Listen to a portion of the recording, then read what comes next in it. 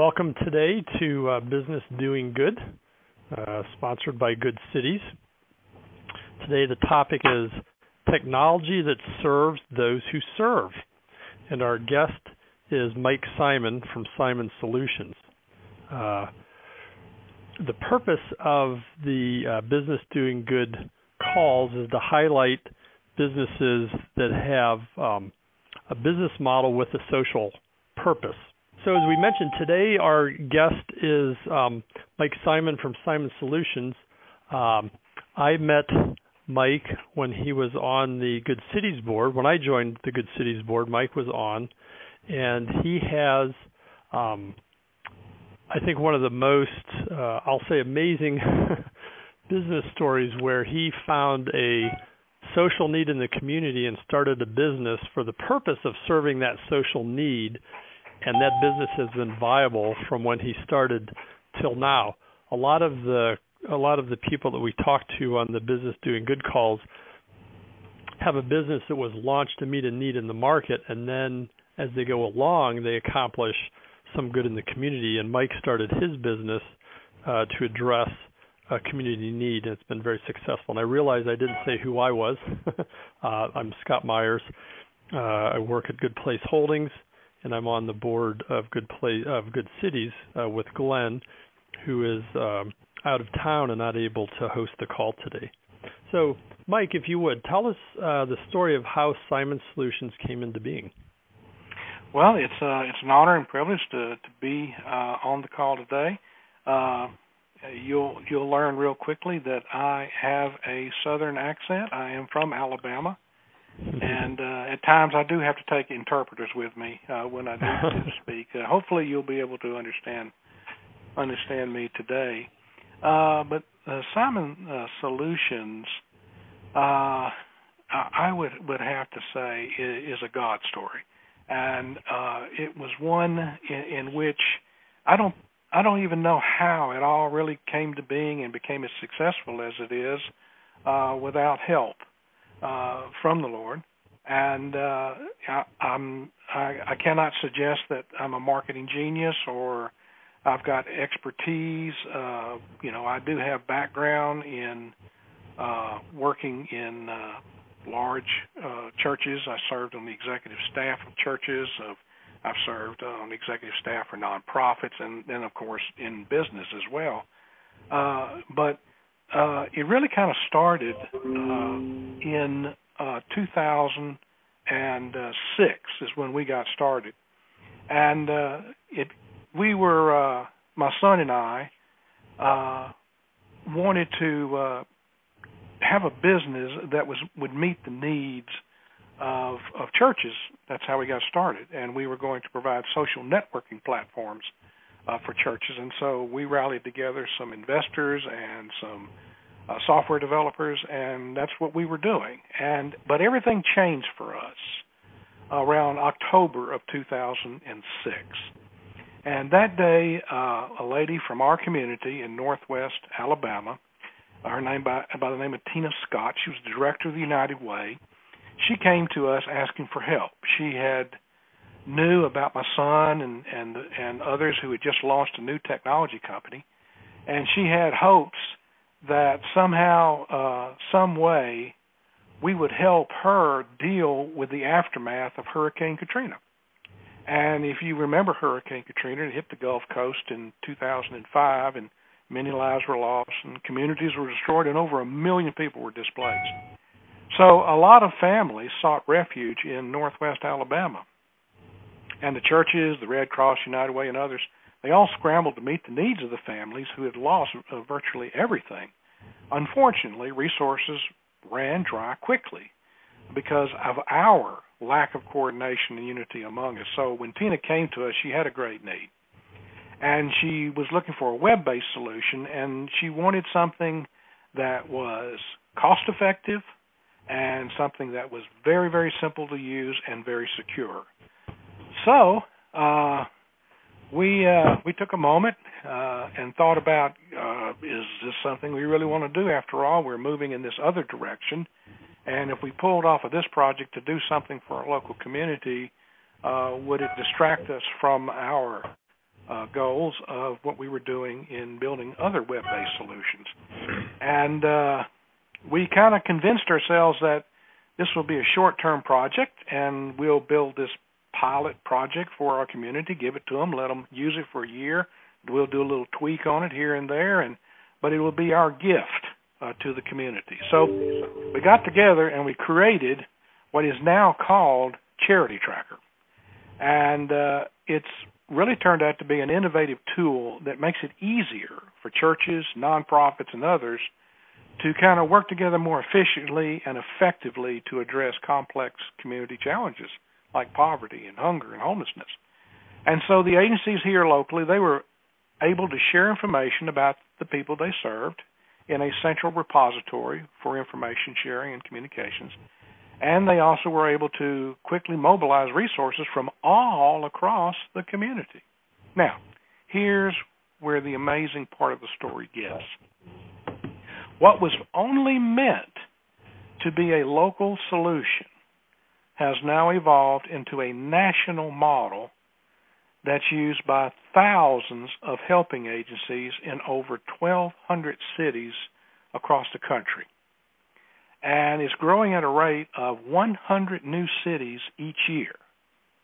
And it's interesting that our tools, as they developed over the years, are now used by charitable nonprofits, churches, many, many food banks across the country, hospitals, government, and more.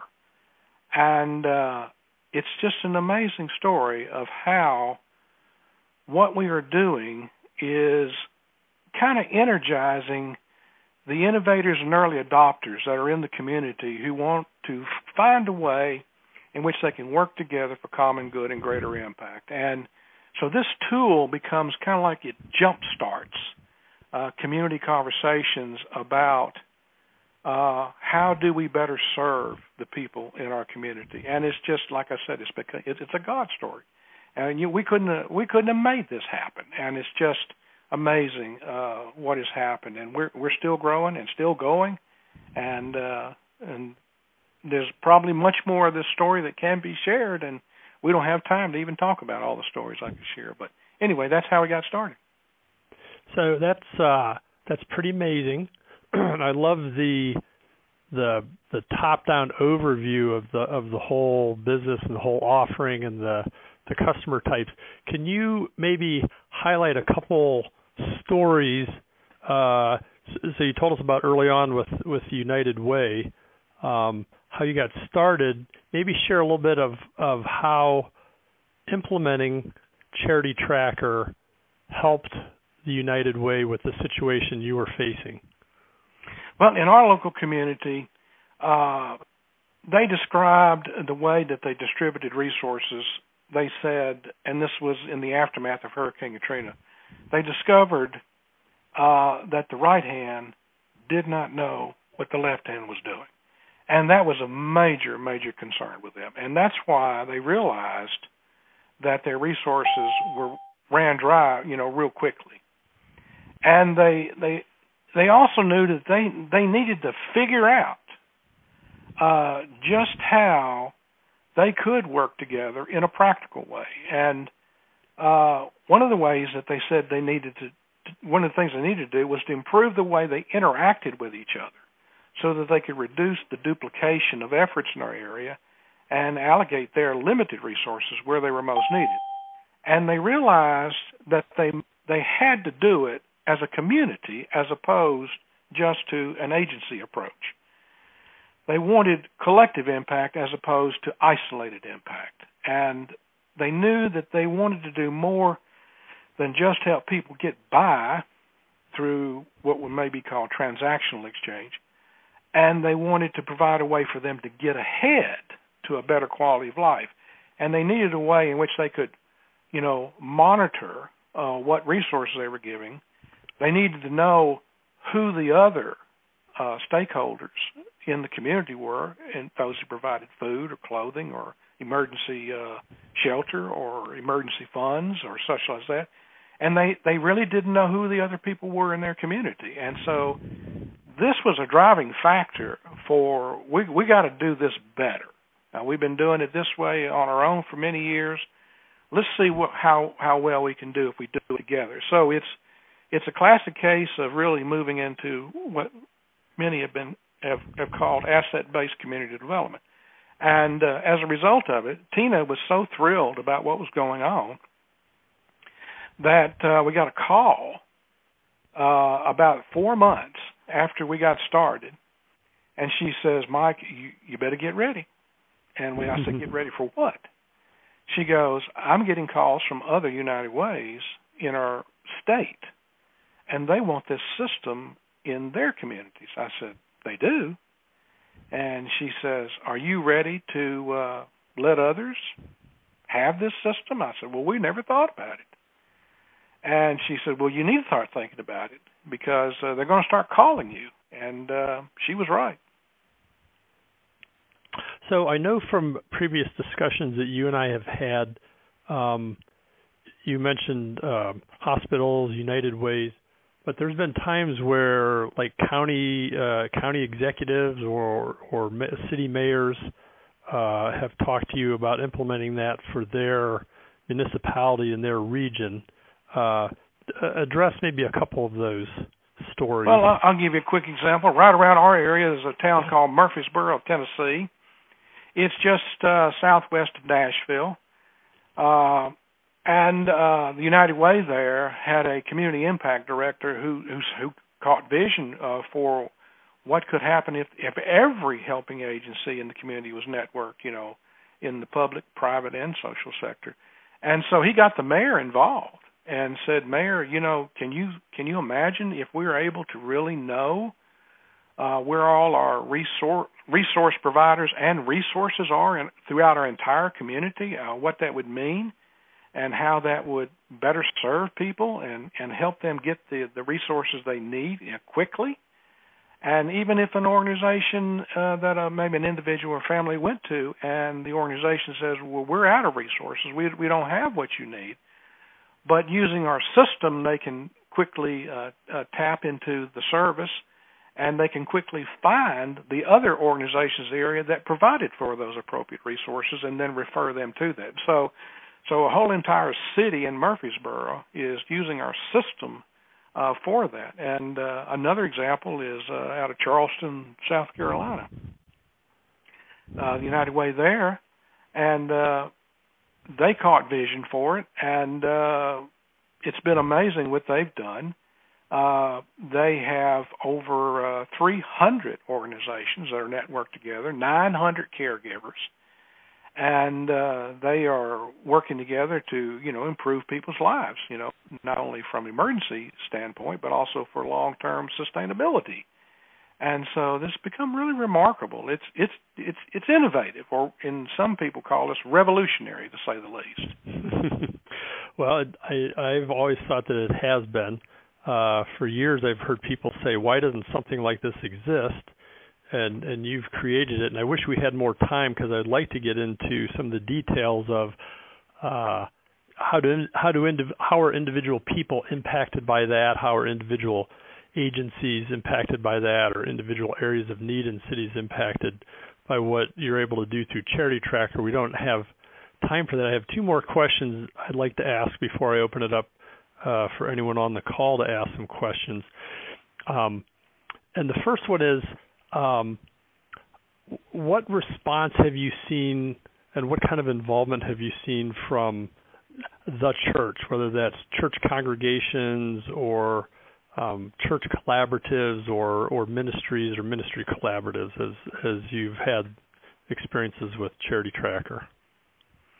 Well, what we discovered is that the church is the largest repository of caring power in the community. So it just makes sense for churches to be a part of it. And we have thousands of churches that are working together in communities. But here's the cool part. We do have networks that are just strictly churches, but we have most of our networks are there are church, nonprofit, government, healthcare working together in the network, and that's really, really cool. and it'll give an opportunity, and I don't really probably have much time to even talk about this. It gives a community an opportunity to transform from a social service model to a social change model, and that's where people and communities are transformed. That's very cool. And my last question, which might be, I don't know if I'd say most significant, but maybe most significant for this call. The amazing thing is you did not form a 501c3 and ask for donations to make this happen. Can you address that part of how you've been working? Well, when my son came to me, and he called me on the phone. I was at work. He called me on the phone, and I was working for a business, and it was a business administrator for a successful electrical contractor here in our area. And he said, "Hey, Dad, I volunteered you for something." And you know how that is. When you're not there at the meetings, you get volunteered for something. You never know what you're getting into. He said, "I volunteered you to write the business plan for Simon Solutions." And I went, "What?" I said, "Okay." I said, "Well, what is it you want to do, son?" And he goes, "We want to build a technology company." And I said, "Okay, all right." And, I'd worked many years in, the faith-based community and in faith-based nonprofits. But then, he wants to build a business. And I said, "Sure, we'll build a business." And, but we wanted to do something that made a difference. And we saw where a lot of technology is supposed to make our lives better and is supposed to be able to do it at a cost-effective price. And we learned that when we entered this market that there are technology companies that are out there who were supplying these services to these nonprofits and social service agencies at an escalated price. And we thought, that's not right, because they can't afford it. And so we decided that we were going to be what we would be called as an example of disruptive innovation. And we said, well, we're just going to do it different. We're going to do it better and cheaper. And we did. And people thought we were crazy. Of course, they still think we're crazy. But we have discovered that by doing that, we get adoption. And it's not that we're out to make a lot of money, although we do make a lot of money. But we want to make a difference. And all of us who work at the company, we're not in it for the financial success, although we run it like a business, and we run it, I think exceptionally as a business.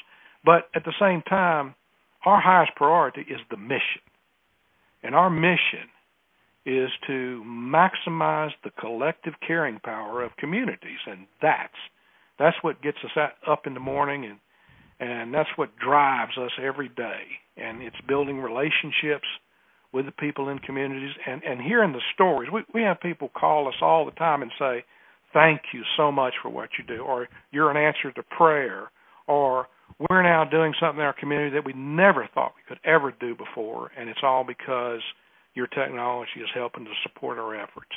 And so that's, as we would say in Alabama, that cranks our tractor. Well, Mike, I've always felt it's a privilege that I got to know you from being on the board with you together, and I really appreciate you taking time to share your story with us who are live on the call and later on the Good Cities website. Before we go to open questions from folks who are listening in, how can people learn more about Charity Tracker and Oasis Insight, which we didn't even talk about, in their communities? And how can people get in touch with you? Oh, the easiest way to see what we do is you can start at SimonSolutions.com. That's SimonSolutions.com. Go there, and then you'll see our more of the overview of who we are, or why we do what we do, how we do it. And then from there, you can go see the other two sites where the tools are, charitytracker.com and OasisInsight.net. And those are our two flagship products that we have today. And if you want to, connect with me, you just connect with me easily by writing to me, Mike@SimonSolutions.com. Excellent. Thank you very much. So at this point, we'll open up for questions. And I know some people have to leave early instead of be on for the duration. So maybe if you got a question, you could shoot it out first. But if you would say who you are and where you're from, and then ask your question. Mark LeClaire here. I know you talked a little bit about how you funded the creation of Charity Tracker and that it wasn't donation-based, but I missed kind of the gist of that. Could you talk again briefly about how you went about funding and building the project initially? Our money came in from two investors who put up cash, and then developers who put up sweat equity.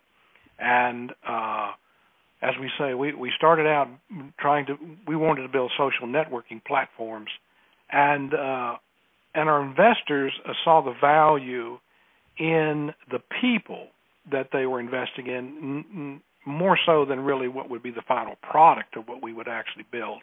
So it was built on relationships, and the two investors were very, very close friends of ours, and they too wanted to make a difference with their lives, and they thought it would be important to invest into the lives of those that had already invested their lives into community development. And so they were investing in a mission of what we were doing, and they just had great hopes as to what we develop. And of course, little did they know where we would go with all this, and it was a tremendous blessing to them after that has happened. So that's how we got started. And did you already have relationship with the developers, or you sought out developers that would be interested in equity? We already had the relationships with the developers, and even the developers. I guess our venture would be more considered synergistic. We all had gifts and talents, but we had never come into a context in which we could corporately contribute to that investment and get a synergistic return from it. So we were all very anxious to see what that was going to look like, and so we really didn't know what direction we would end up in. And I think much to everyone's surprise, it happened the way it did. And that's why I have to suggest that this is a God story, and not necessarily a slick business idea. And we're just all very thankful to even be a part of it. Mike, this is Bill Vogelgesang in Cleveland, Ohio. Hi, you're from Cleveland? Yeah, I've been to Cleveland. There you go. Sunshine capital of the world today. We got lots of Charity Tracker networks in Ohio. Is that right? Well, we need one more. I noticed on your website you have something called Transformation Roadmaps, tracking outcomes, measure lasting impacts. And I'm wondering, Northeastern Ohio has been trying to figure out how to be more effective at starting new businesses. Recently, a group here hired the founder of Techstars, who's one of the largest accelerators in the world. And they did a study at Cleveland, and they said what we all knew, which is that we don't have the right culture to sponsor new business formation at the rate that we need to. And the biggest problem is that we have this siloed culture where there are lots of groups, none of which know each other or what each other's doing, et cetera. And it seems like that's a perfect solution or a perfect opportunity to create a network like you're doing, but for not necessarily for raising money or food banks. And I'm wondering, is that your intent of the transformation roadmaps? Yes, it is. Now, when we say transformation roadmaps, we like to see that happen at an individual, organizational, and a community level of engagement. And from the individual standpoint, we have incorporated into our software assessments, and ways to monitor outcomes and impact.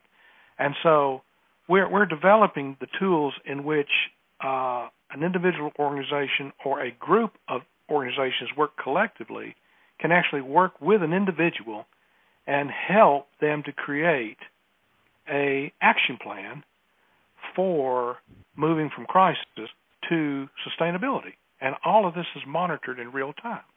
And you can see the impact of this.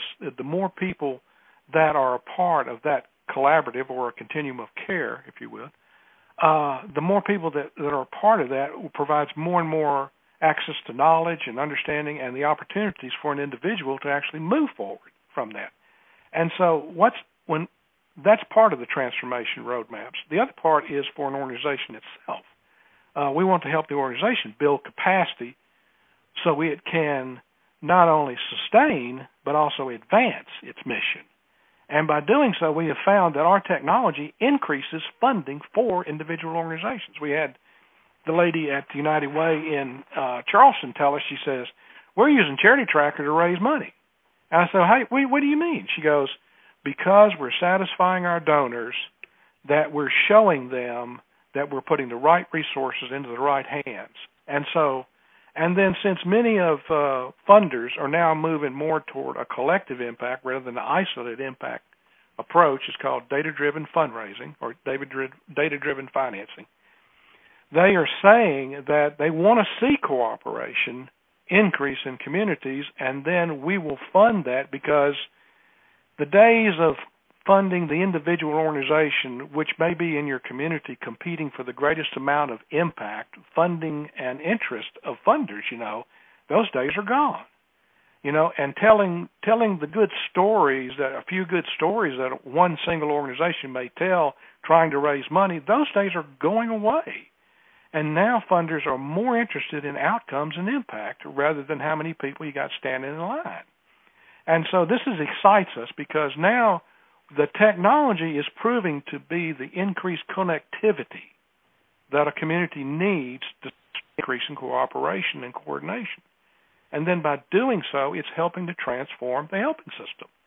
And so this is a win-win situation. So not only does an individual, an organization, now a community is transforming its overall helping system, because it's encouraging multi-sector collaboration.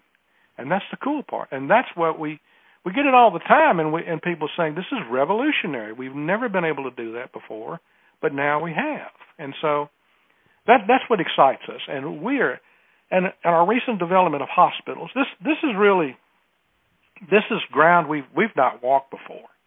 And we just recently had a hospital network out in North Carolina.